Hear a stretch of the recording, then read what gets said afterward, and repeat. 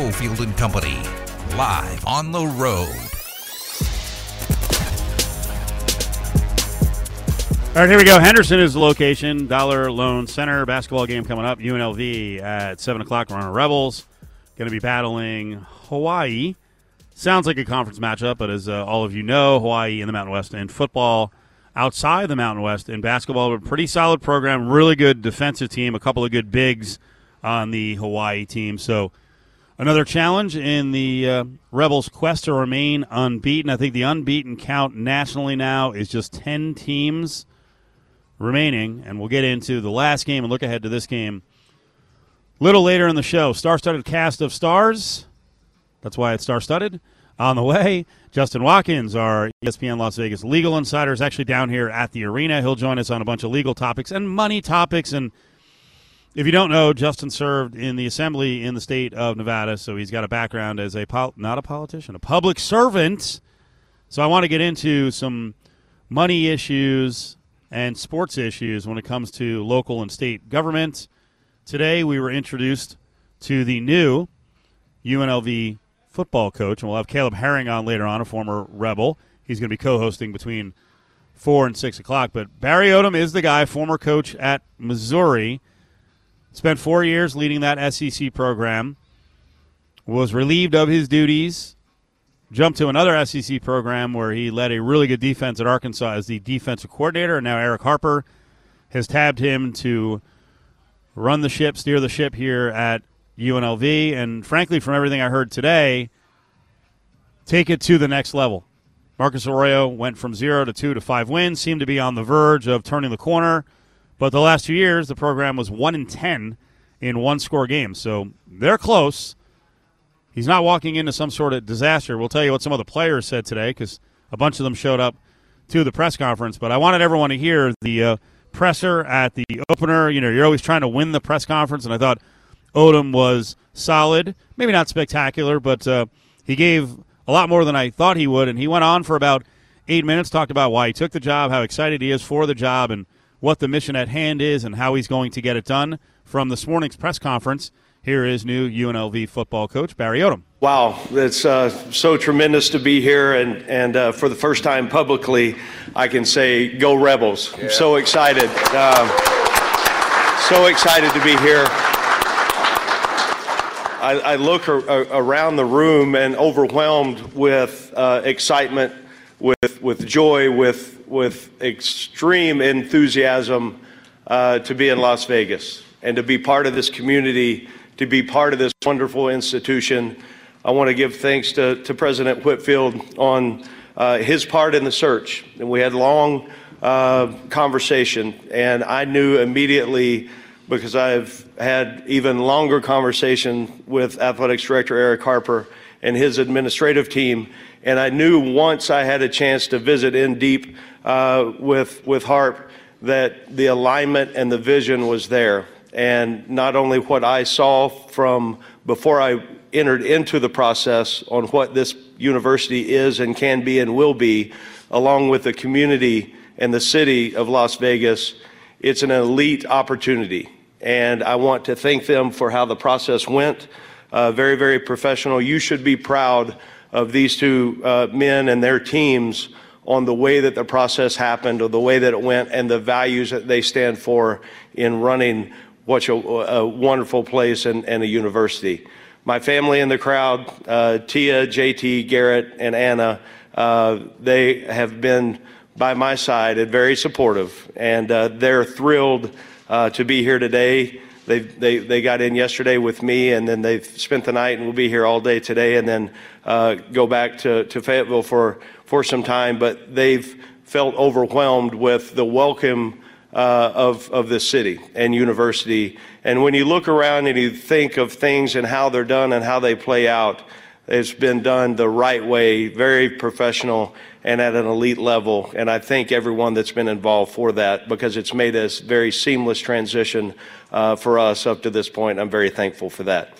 I also look around, and I didn't know what I was walking into today, but the support and the things and the way that they're done and the plan shows that the vision is of championship level.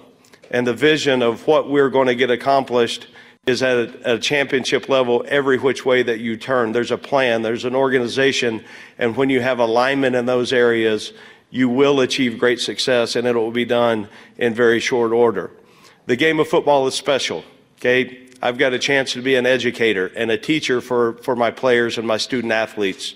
The game also brings us together in ways that you never know will happen. It really doesn't matter where you're from or how you get there, but God places us in the position that we're supposed to be at the right time. And I shared a locker room with a guy, and I look in and I walk in, and there's a former player and student athlete and teammate of mine, Pat Duffy. Had no clue he was going to be here. And then I look in the back in the room, Bob Lattenville's in the back of the room. He's been a lifelong friend for 25 years. We were all brought together by the game of football, and the connectiveness that we have and the way that we will run our program is built on relationships, it's built on trust, it's built on honesty, self-accountability, love, and mentorship.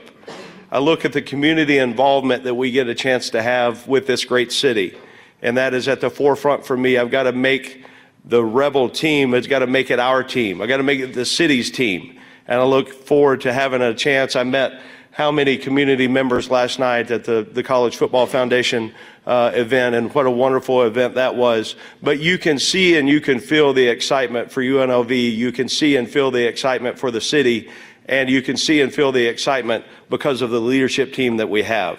The beautiful campus will be an electric area to recruit student athletes to, and then recruiting the city and the involvement. Our family can't wait to be involved in the city and make sure that that is at the forefront of our thoughts. Everywhere that we've had a chance to be, we've been very fortunate to be around good people. And I would say this, up to this point, that the experiences that we had and have had up to this point sets the standard on the way that those relationships go and the way it should be done. We're so thrilled to be here and be part of this organization. I've had a chance this morning, I met with our football team, with our guys, and I'm seeing a couple of them now here in the second row and the third row, and that means a lot to me that you're here. I know you've got a million things going on, and I've already met with a couple of you guys this morning, but I was able to address the team yesterday afternoon at 2:30, and number one, they were all on time and early. Okay, they were very attentive. I think they're a hungry football team that's looking for leadership and guidance, and it seems to me at this point we've got a connective vision on how this is going to get started on building the foundational approach for us to go win championships. You look at the city, and it's built on opportunity, and this is what the foundation on how we're going to build our football team and our football program, on the opportunity to go achieve success. Socially, academically, spiritually, and athletically. It's my job to create a staff and an environment that provides our student athletes with success in every one of those areas. We've got a foundational blueprint plan to make sure that we achieve those things, and I'm going to be by their side every step of the way. It's my job as a teacher and a mentor to take their skill set in every area, develop them, grow them, and then help them achieve success for the next 50 years of their life. That's the reason that I'm in college coaching. I've got a passion and an energy for developing a team and bringing the best out of every one of them, and making sure that we get a staff around them that's built on the same values and the same concepts of helping our young men achieve great success. I think you look at life, and it's a life full of experiences and opportunities.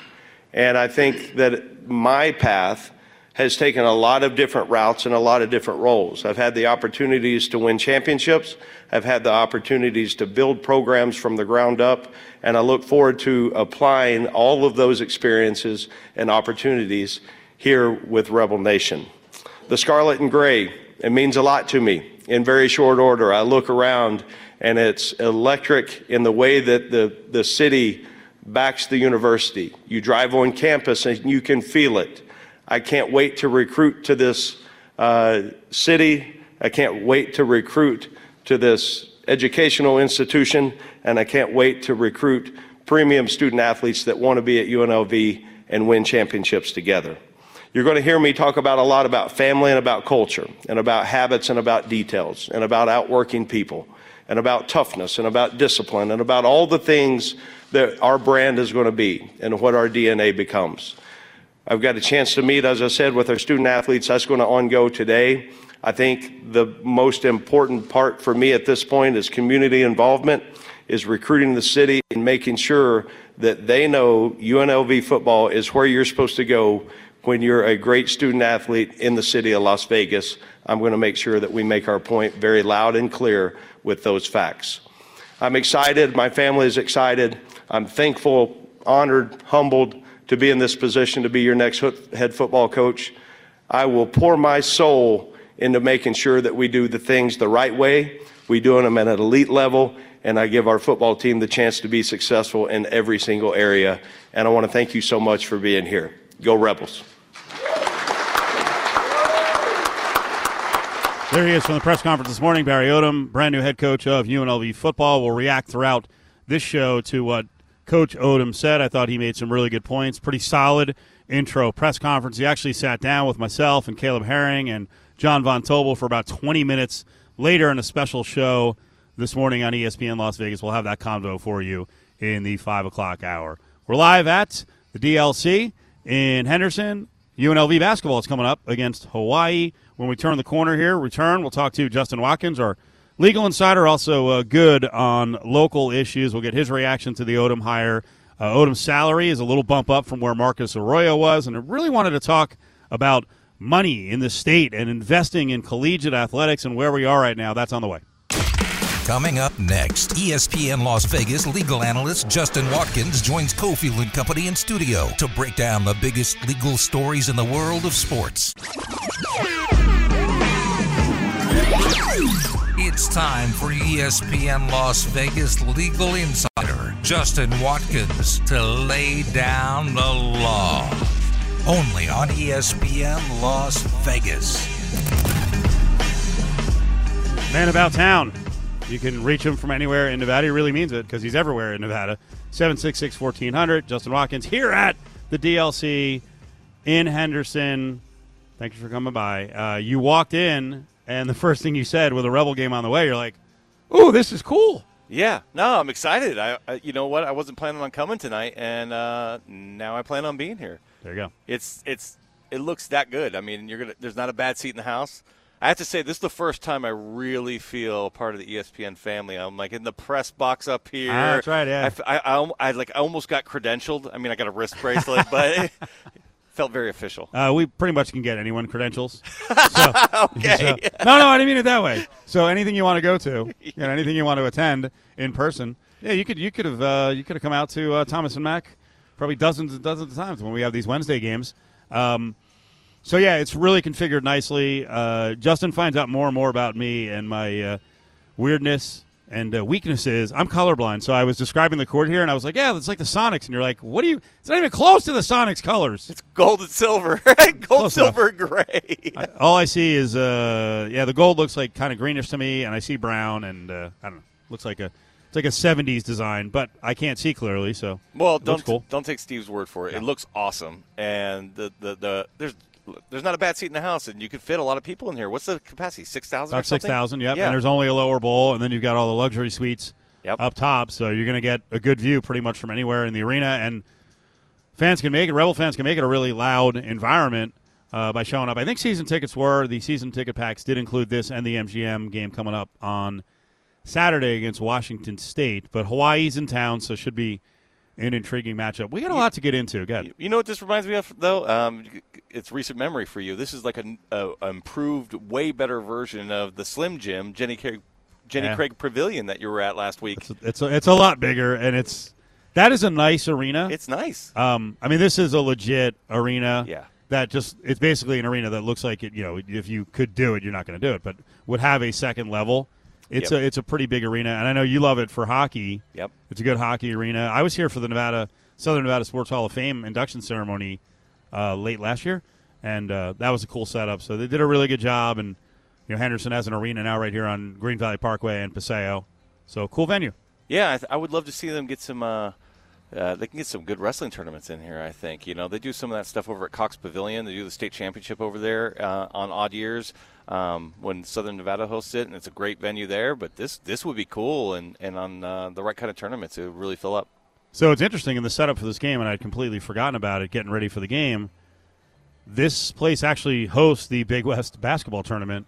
Yeah. So Hawaii's got more experience playing in the building than UNLV. because they've been here before. So. Well, I think UNLV should take advantage. They should come out here a couple times a year, more than just the once. I think that's the plan. Yeah.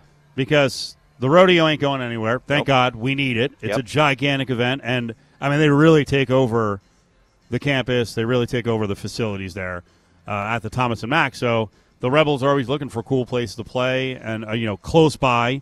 They could elect, I can't remember what year it was. I'll have to ask Curtis Terry on the broadcast tonight. I think Curtis talked about some, 14-day crazy road trip against a bunch of Power Fives that they took back in the day, and it wasn't the most productive thing. So I think Kevin Kruger will probably put together a schedule where he has a mix of a road game or two, and then bounce from whether it's Mandalay, which is a really good basketball venue. They played there last year.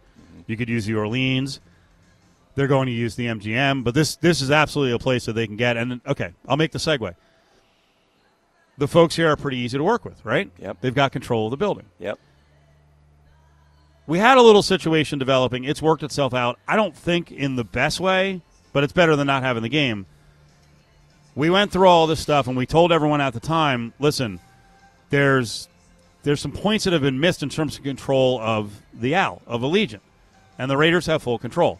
And we had a showdown developing for a while between the Las Vegas Bowl and the Raiders, and that switch over from one day to the next, Saturday to Sunday. Now, it worked out. I think the NFL kind of screwed Vegas on both fronts because we lose Sunday Night Football and we lose a primetime spot in the bowl game. The SEC was nice enough because the word was the SEC was not going to move the 4:30 start time. Like, hey, we got to be in prime time. That's the agreement on this new Las Vegas Bowl thing, SEC every other year against the Pac-12. But the SEC was flexible. We could have had an SEC ESPN showdown against the NFL and the Raiders, but it worked out. But now your Oregon State Ducks are Beavers. Why did I say Ducks? I don't know. Beavers. That was a bad one. Oregon State Beavers are now playing in an 11:30 kickoff. So I know you're a Giant fan. You bought tickets right away. Your thoughts? Yeah, I mean, I think part of the reason that Florida was willing to accommodate this is because what I'd heard rumblings about was they don't love coming out west during this time period. They could get started on some recruiting fronts back east, and they would be playing the furthest west of anybody else, earliest in the calendar when everybody else is getting started. And so I think part of their feeling is, hey, we can get back east now in time. We can fly back that day if they choose to. I don't know if they're going to do that or not. But from a fan perspective, from a local Oregon State fan perspective, it sort of works out for me. I got a couple of college roommates flying down for the game. We got tickets. We're going to go to the game. We're going to go eat dinner. We're going to go to VGK that night right across the street. And so I'm happy as a personal fan, but I think it obviously is going to affect the interest level in the game nationally that it's on that early. And competing with there's 3 NFL games that day. There's 2 other bowl games that day, and we're just spitting right in the middle of it all. And so I just think it's gonna turn down national interest. And looking at ratings numbers, the Pac-12 still has some issues with that Friday night time slot for the Pac-12 title game, while the SEC got about 11 million, Big Ten championship got about 10.5, Big 12 got 9.5. They all play on Saturday. That Friday night game with USC and Utah only got about 6 million. So which was a crazy improvement, which sucks because all that happens with that game is that we propped up the numbers for everybody else's. Because USC lost, the interest in those games on Saturday, the next day, just all elevated, and so we should all be playing those games, I think, simultaneously. But, the Pac-12, under new leadership now, I'm hopeful that we get some better TV deals. We'll know soon. I think we're going to know soon. And the fact that Colorado was willing to spend the kind of money they just spent on Deion Sanders leads me to believe that they think that the TV deal is going to be quite lucrative. That's going to come down the pipe soon. Justin Watkins, ESPN Las Vegas legal insider, out here at the DLC in Henderson. We'll hit a couple of legal stories, but Justin's very good on sports and also the money issues in college sports. So, yeah, give me your reaction. You're a Pac-12 guy from Oregon State, the Beavers, sorry. What's your reaction to Deion going to Colorado? It's a gamble I'd absolutely have taken if I was Colorado. I think it's a worthy hire that puts them on the national stage right away from attention standpoint. I think his resume is as good as anybody who's probably going to be as impactful at that job. Now, the fact that they sign him at that kind of deal for his first Power 5 for $6 million a year is surprising. But you know what? They are so bad. And there's no reason to think that they are anywhere close to changing that culture except for hiring a superstar coach who can take advantage of the transfer portal right away. And so I would have done it if I were them. Same shoes. I'm blown away that Colorado, with all their history. I know. I was at the National Football Foundation last night, and he passed on. But Rashaan Salam went in to the College Football Hall of Fame this year. They have such a legacy of good football and a co-national championship. And I'm not ripping your school. Yep. But Oregon State is a better program. And frankly, I don't know about across-the-board athletics. I don't know about all the Olympic sports. But how is Oregon State better than freaking Colorado? Well, to be fair, we haven't been, right? We missed on a lot of coaches. We missed on quite a few coaches in between. We've had 3 good coaches in the last 40 years of Oregon State football. We had Mike Riley, Dennis Erickson, and now Jonathan Smith. And there was a whole hell of a lot of misses in between that. We still haven't been to a Rose Bowl since 1967. Or, I'm sorry, 1962. So, yes, Colorado, their history is shorter, I mean, their heyday is the 80s and 90s, not in the 60s, 70s, and 2000s, So it was a small little window, but there is no reason, based on what kind of recruiting grounds they have to use, that they shouldn't be at the top of the Pac-12 every year. Certainly competitive in a bowl team. And they haven't been. They just have not been competitive. Deion walks into a room, and this really bothered me because I think he's, at times more interested in his image and doing his stupid videos on social media and kind of used the kids as a prop. He stepped up in front of the room and basically told them, hey, you know what? Players are coming, so you guys all may want to consider going into the portal. If I'm a parent, do I have any legal repercussion? Do I have anything? You're like, what does this mean? The guy hasn't even met my kid yet. He's got a scholarship, and he's telling the kid to leave. Yeah, I think so. I mean, and it wasn't you may want to consider the portal. I don't know if there's anything wrong with that. But he said, the way he said it, which was, I got some players coming in, so hit that portal. Do what you got to do. He's basically saying, I mean, I think that you could make the legal argument that Colorado did not intend on honoring the scholarship agreement that they had with that statement. Wow. Now, maybe, the AD comes in and does cleanup right after that and says, hey, nobody's required to go to the portal. Everybody's scholarship safe, yada, yada, yada. But the reality of it is message is sent. Now, if you're going to go into the portal, the likelihood is that you're going to get another scholarship somewhere. And so what's your loss? If you go into the transfer portal, get a full ride, go somewhere else and get to play, there's an argument that you're in a better position than you would have been if you had stayed at Colorado. So your damages are minimal. So, yes, I think it's not the right thing to say. And that's just, I think, example number one of what's going to be a whole bunch of examples that happen at Colorado. But at this point, you were such a bad team that you got to do something. But they're gonna be dealing with this for his entire tenure. Hey, they're trying. Yep. Right? And I'm sure there's some local politicians, state politicians who are behind this to a certain extent. On the way back, I want to address, again, Nevada and athletics in the state on the collegiate level with both the Pac and the Rebels. We got an intro to a new UNLV coach this morning, and Justin and I have been talking about this for months and months and months about the state and some representatives, some politicians stepping up and getting behind this thing. There's so many openings to potentially make both UNLV and Nevada more relevant with some bucks. Call Battle-Born Injury Lawyers.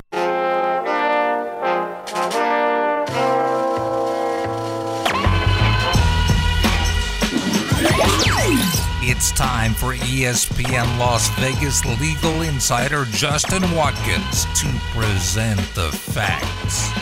Only on ESPN Las Vegas. All right, Justin, let's present the facts. So facts are, we were just talking about big money behind Deion Sanders for like $6 million. UNLV did a good job of getting a little extra scratch. I mean, for most of it's a lot of extra scratch. But hiring Barry Odom for $1.75 million a year, it's going to put him right at the top of the Mountain West in terms of football salary. So I see people out there, spend money, amateur, like they got more money, and he's due $225 at the end of a 5-year deal. So they're in the right territory for a group of 5. But could they be bigger? Could you fund a program like Gonzaga in basketball? Maybe, but you also got to get some help from some people in the state. And you and I see all these NIL stories and funding of different programs. I just sent over to you a little earlier. I saw a story about Miami football. Hurricanes have like $100 million football facility on the way. Why don't we see more people at important levels backing with state money or something, NIL, creativity to get both of these programs, Nevada and UNLV, to a better level? I mean, I can't make the private enterprise spend money on college athletes to market their products or to be boosters of a program, and it's difficult here. I'll admit, we got 2.25 million people in the Valley, but a lot of them are transplants from other places. A lot of people went to college in other places, and when they make their money, they want to donate it back to their alma maters. I get all that, but one thing we can do from a state level is we can use our laws to benefit and assist our institutions, UNLV and UNR, to be in better position to get these athletes who are now looking at NIL as a part of the piece of the puzzle to making the decision for their recruitment, right? So why don't we have a college athlete Bill of Rights?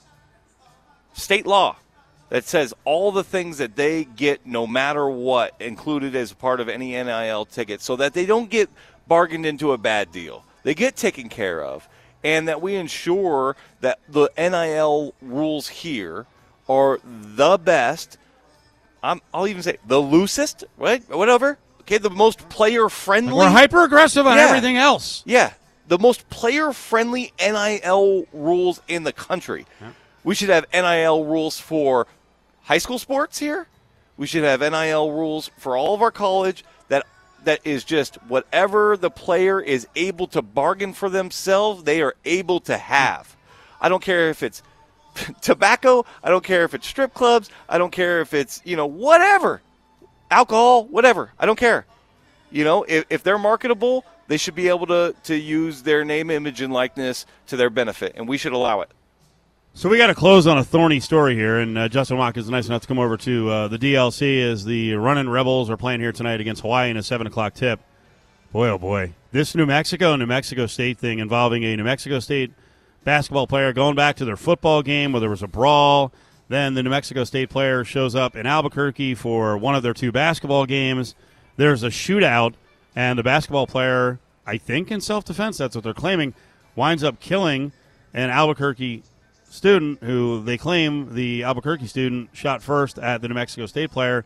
Now we've got coach cover-up potentially involved. What's happening here? I'm not going to say that I know anything that's happening here. I'm just going to say what's being reported and where that's being reported from, but I think we are going to learn a lot as the days unfold and weeks unfold. But the allegation here is, like you said, this all stems from an earlier incident in which players fans from Albuquerque were assaulted at an away game in state rival, and then they conspired. They came up with this plan of how to get this basketball player back. And they used a young lady to lure him to a party. They get him to go to this location, and then they confront him, 3 gentlemen and this young lady, and they pull a gun, and whoops, he's got a gun too. And so the criminal complaint alleges that the person who died, the fan, shot first, and the basketball player shot. They don't say in self-defense, but if he shot second, he's in self-defense. I mean, when you're getting shot at, you have the right to shoot back, and hit the fan 4 times, killing him. And then what the allegation says in the criminal complaint is that he and the other people, he and one or two of the other players called on their cell phones. A car came up. They threw the gun in the back of the car takes off, and then they start calling the coaches. The sequencing is, I think, less than sure. That there's sort of an implication. Did the coaches have anything to do with this car showing up? that took the gun? I don't know. I don't know that. But ultimately, at the end of the day, the way that the police got the gun 13 hours later is when the assistant coach for the basketball team delivered them the gun wrapped in a towel. And he said that the head coach had told him where it was, and that the head coach said that the player called him and told him where the gun was, and so they went and got it. There's enough there to say that I don't think we know all the facts yet, and that it's going to be interesting to see how this all unfolds. It very well could be. It very well could be that these coaches did absolutely nothing wrong, that the kid called him and said, listen, I just shot somebody. I killed him. I got scared. I threw the gun in this, Camaro that came driving up. What do I do? And they walked him through the proper course of action of, we'll get in touch with the authorities. We will help, call the person who has the car. Let's find the gun, blah, blah, blah. And they did everything right. It's very possible. It's also possible that maybe they were like, okay, let's get rid of this thing. And then when they heard the story of self-defense, they're like, oh, crap, maybe you're not in trouble. Let's go get the gun and let's go turn that thing in. I don't know. It's a really interesting story, sad story, obviously. Terrible. At the same time, it's a person who was trying to kill somebody got killed. And what happens there is all of those people who conspired to lure this player in, to lure Peak in, well, a death resulted as an intended assault. The 17-year-old has been charged. Yes, and everybody who was a part of that is going to be charged with the death of their friend because they were conspiring to conduct an illegal act, a felony, and in that felony somebody died, and that was foreseeable. It wasn't the person they intended to die, but somebody did die. And so I think you're going to see the charges ramp up. I mean, because she's already been released, and she's in a juvenile. She only went to a juvenile detention center, 17, been released and is on monitor. I don't think we're done with the charges here. This is going to get much more severe. Justin, appreciate you coming down. I know you're staying around for the game, so we'll see you in a little bit. All right. Thanks, there he guys. is, Justin Watkins. We come back, get into a little VGK as Darren Millard is on the way. Call Battle-Born Injury Lawyers, 702-570-9000 with your questions today. On the left, a drive, stop, rebound, a couple of stops. Thompson, belly down, trying to stack his pads. The puck is chipped out of the zone, near side. Wow! Now, back to Cofield and Company on ESPN Las Vegas. Sleigh bells ring. Boy, oh boy, the shootouts of late with VGK have been awesome, and Bruins game ended up with a win. Darren Millard's up with us, of course, from AT&T Sportsnet, and over on our VGK Insider Show on Fox Sports Las Vegas. Darren, how you doing, buddy? I'm doing great, getting ready for another Original Six game. This is 3 in a row. This is a big one. I want to get into the Rangers in a couple of minutes, but I wanted to set the scene here and get your opinion. We're over at the DLC in Henderson for a Rebel basketball game. You're very familiar with this building. What do you think of the building? It's fantastic. It feels like a miniature T-Mobile because it is like a miniature T-Mobile, right down to some of the end zone setups and the castle. The sight lines are fantastic. It might be the smallest 6,000-seat arena that you're going to be in from a fan perspective, from a viewing perspective. Now, it's a big building, and it's got great concourses, and you don't feel squished at all. But just the ability to have a great seat almost wherever you are and feel like it's an intimate setting is one of my favorite things. And that's whether you're talking basketball or hockey or the IFL, the Indoor Football League. It's one of my favorite places to go. Can you tell I like it? Yes. Because I've seen multiple events there, from hoops to hockey and the IFL, and I can't get enough of it. My kids go; they're right into it. It's awesome. So the reason UNLV basketball is playing here is because the rodeo takes over the Thomas and Mack. Did you get into any of the rodeo action the last couple of days? I was at Cowboy Christmas for a bit yesterday. I love my Cowboy Christmas. My daughter rides. She was equestrian at the start and English, and then does Western, goes out riding in the Red Rock Canyon and all that. And she's a big horse lover, so we do it every year. And I grew up on the rodeo scene with cousins that were big into the rodeo and rode bronc back in the day in Manitoba. So I love it. It's one of my favorite things, and to be around the Cowboys yesterday over at the convention center is a really cool experience. It's like a different world. It's because we're so used to professional sports meeting everything, the 4 major sports, and it doesn't matter one bit in that setting. You're just back to your roots. I'm with you, though. I'm very familiar with the stuff. I watch Yellowstone. I've never seen a Yellowstone episode, but my daughter was looking for a hat yesterday, and the salesperson, he thought he had her. He's like, "This is the hat that Beth wears," and that one they've ordered like 4 of these, 5 of these for Beth, and this is the thing. And my daughter looks at me, Zero looks at me, and she goes, "Who's Beth?" And I'm like, dude, sorry, you're not getting one on us. Those things are expensive. Like I've been around the sport for a long time, but had no idea how much the actual hats were, the top end hats. We're talking $1,000. I have a couple of cowboy hats that I've bought at the swap meet in North Las Vegas for a total, I think, of $11. Well, you see, that's where I would go, and I think it's just fine. But these things, the real beaver hide and stuff, $1,000. And I found one that I really like, $650. Like, I'm fine, I'm good. But I got a pair of boots, and I've got a couple of hats, not $1,000 ones, and I like to get into it. Let's talk about the Bruins game first before the Rangers. Darren Millard's with us. So another shootout. I watched the shootout. I didn't get to watch a ton of the game because I was working that night. I saw, they jet out to a 3-0 lead. Great start. Cotter had a great game. Then he actually got stymied in the shootout. But describe that shootout like the way you saw it, because as I was watching it, I'm like, I couldn't tell if it was the guys trying to score who were kind of blowing it, or it was just like masterful work by the goalies. Well, the shootout can be iffy, and I'll give Darren Elliott, my partner in the studio, credit on this one. Everybody that tried to deke that night had trouble. Yeah. Whether it was getting jammed or the puck flying off their stick. And that's what happened with Cotter. He made a great move, and he actually had Swayman. But the puck slipped off the end of his stick. So that it was a tough night for anybody that was making the big fancy moves. And I don't know whether it was ice or whether it was the pucks or what it was that night, because ice can be an issue. They do a dry scrape, but with the shovelers, but it can in some places cause difficulties for those guys that pulling off the moves. So the goaltenders, give them credit; they were on their game, and we're seeing one of the great runs in the shootout. Defense, Cotter's awesome. The goals are great, but Logan Thompson 1-on-1 in the shootout, Steve, is almost unbeatable.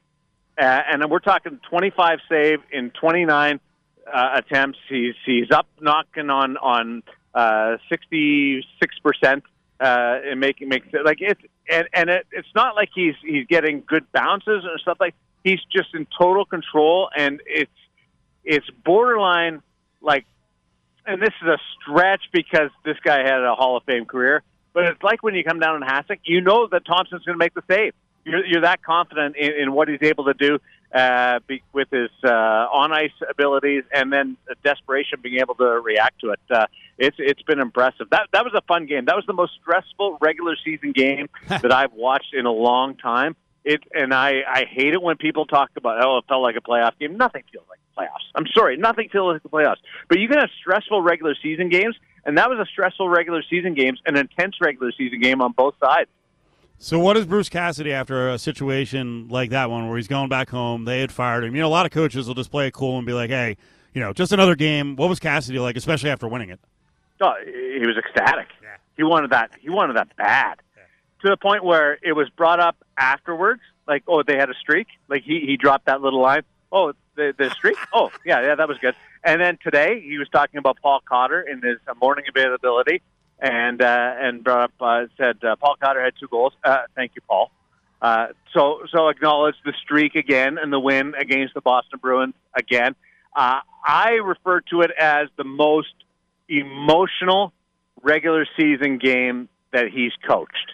And that's taking into account first games with the Washington Capitals and then the Boston Bruins and the Vegas Golden Knights, which are obviously big steps. But that one the other night, as a guy who's intense that Bruce Cassidy is and gets dialed in, he wanted that bad, and was really appreciative of the mentioned at the first TV timeout and the acknowledgement on the scoreboard and by the fans. That was touching. But from a pure win and want that victory, that's as much as he'll want a regular season victory. That doesn't mean get in the playoffs or a standings position. So the Ranges, as I know them growing up in the New Jersey, New York area, are in town. But it also means that Gallant is back. How big is the Turk story now, in this return? I mean, it's been a while. Yeah, I think it's more just another team coming in. We know that guy.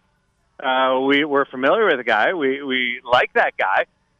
The players all that were around when Gerard was here certainly are familiar and appreciative of him. He's a great guy. Like he's one of my buddies back home in the summer. We live 30 minutes away from 25 minutes away from each other in the summer, and I see him a few times on the golf course, and he's a friend. So it's great that he's in town and you get to catch up with him, but it's more from a hockey aspect, Steve. It's closer to being just another game, right? And an important win. He's not the most recent coach. You can't draw that direct line. And Turk will say the same thing. And on his side, he's worried about his hockey club. He's got to get his team going in the right direction, and more in particular, they got to get their goaltender back on form. Darren Millard is with us. Last minute here. So yes. No Eichel, nope. Petro in all likelihood. Nope. On the other side, Pietrangelo will not play. He's dealing with personal leave, an illness in the family, so he's not going to be back. I got about 45 seconds left. What makes this Rangers team dangerous? They actually have been better on the road than an MSG. Yeah, that is a team that can score, and they can score in the power play. Don't give them a sniff there.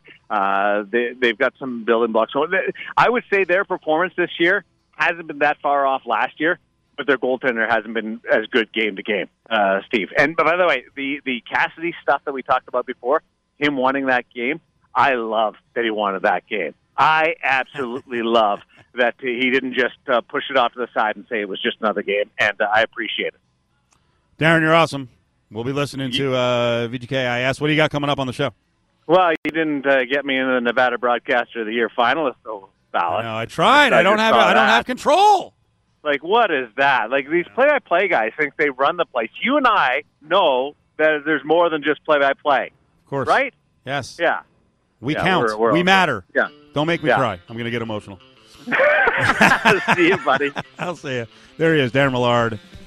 May have gotten a vote for me for the broadcaster of the year. Did not make the final five, but you know what? Nor did I. I have no idea if I got any votes. Giveaway time right now. 364-1100. Tickets for Social Distortion playing 3 nights, the 15th to the 17th. This is at House of Blues. Ticketmaster.com is where you can get your tickets. Social Distortion, 2 tickets. Ari's got them right now. 364-1100.